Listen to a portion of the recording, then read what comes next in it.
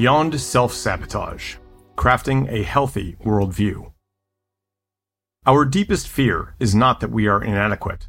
Our deepest fear is that we are powerful beyond measure. It is our light, not our darkness, that most frightens us. Marianne Williamson. Hello, listeners. Welcome back to another episode of Information for Life, Insights and Ideas to Navigate Your World. Our journey today takes us down a less trodden, though far from alien path.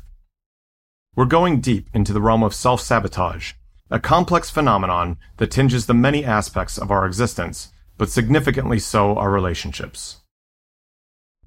Let's take a moment to envision this pervasive mentality, a belief whispered in the corridors of the mind. Everything ends. The idea here is that we've been subtly programmed, for various reasons, to accept an inevitable doom for all our endeavors, especially our relationships. A perilous internal monologue that whispers, "Why bother? This is going to crumble too."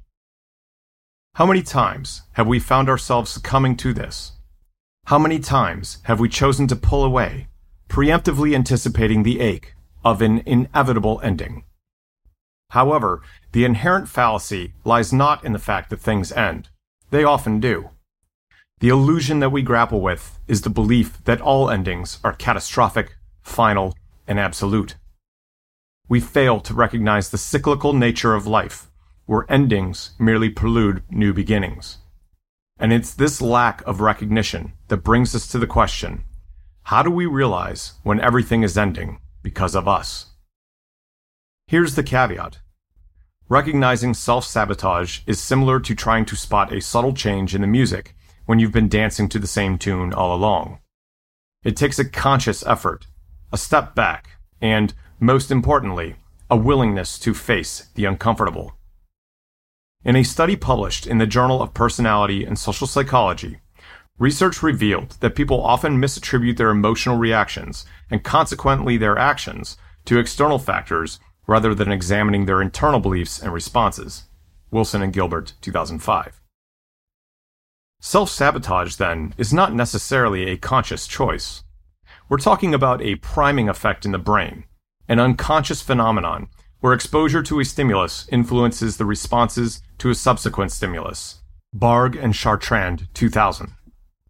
This can take many forms, from procrastination, negative self-talk, to setting unrealistically high expectations. The real issue here is that these priming effects can become habitual, and before we realize it, we are actively participating in our downfall. So we see the mechanism of self-sabotage.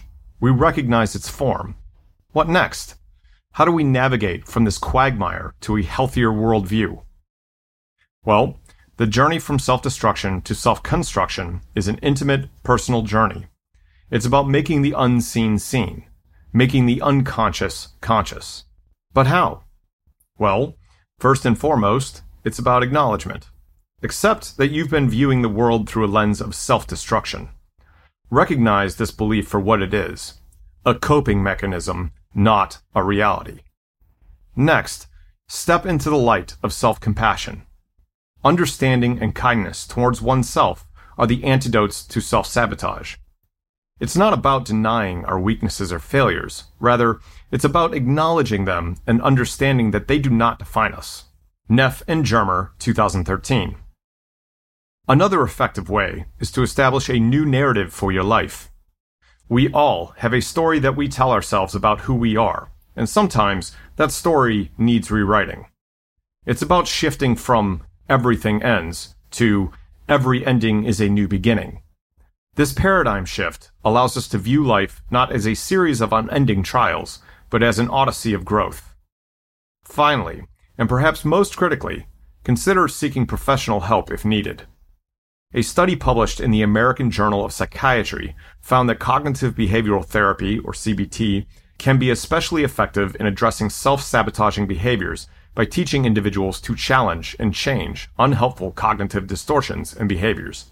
Hoffman, Esnani, Volk, Sawyer, and Fang, 2012. Now, as we find ourselves standing at the precipice of transformation, there's another important aspect to discuss: practical steps to ensure our endeavors, especially relationships, don't end prematurely. Communication. Effective and open communication is the cornerstone of any healthy relationship.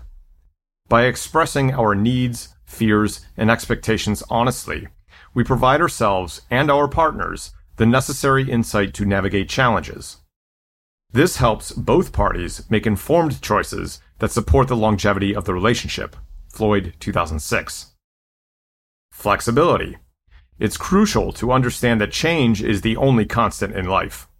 Yet this fact has little to do with endings. By cultivating an attitude of adaptability, we can better manage and accommodate changes that occur within ourselves and in others. This flexibility, research suggests, is pivotal in enhancing relationship satisfaction. Baudenman, Letterman, and Bradbury, 2007. Resilience. We must embrace the fact that there will be struggles and setbacks. However, it's how we recover from these setbacks that defines our relationships. Building resilience helps us bounce back from adversities and view them as growth opportunities rather than roadblocks. Southwick, Bonanno, Maston, Panzer Brick, and Yehuda, 2014. Mindfulness. Practicing mindfulness means being fully present in the moment, allowing us to appreciate and engage in our relationships fully. Research shows us that truly mindful individuals are likely to have satisfying relationships because of better emotional regulation and greater relationship satisfaction. Barnes, Brown, Kruzmark, Campbell, and Rogge, 2007. Boundaries. Lastly, establishing and respecting personal boundaries fosters mutual respect and prevents the relationship from becoming stifling or intrusive. Healthy boundaries allow individual growth and nurture relationship longevity. Catherine, 2000. Remember, it's not about creating an impervious relationship, but about building one robust enough to weather the inevitable storms. It's about understanding that endings may come, but they don't always signify failure. They could be opportunities to learn, grow, and do better in the future. There's no denying the complexity of the human mind and its intricate maze of self-sabotage. But the light at the end of this maze is real, tangible. It's within reach. The journey from self-sabotage to self-construction is long and sometimes arduous, but the vistas that await at the end make the trek worthwhile. Until next time, be kind to yourself, and remember, if it does end, and we truly know we weren't the ones self-sabotaging, every ending is a new beginning.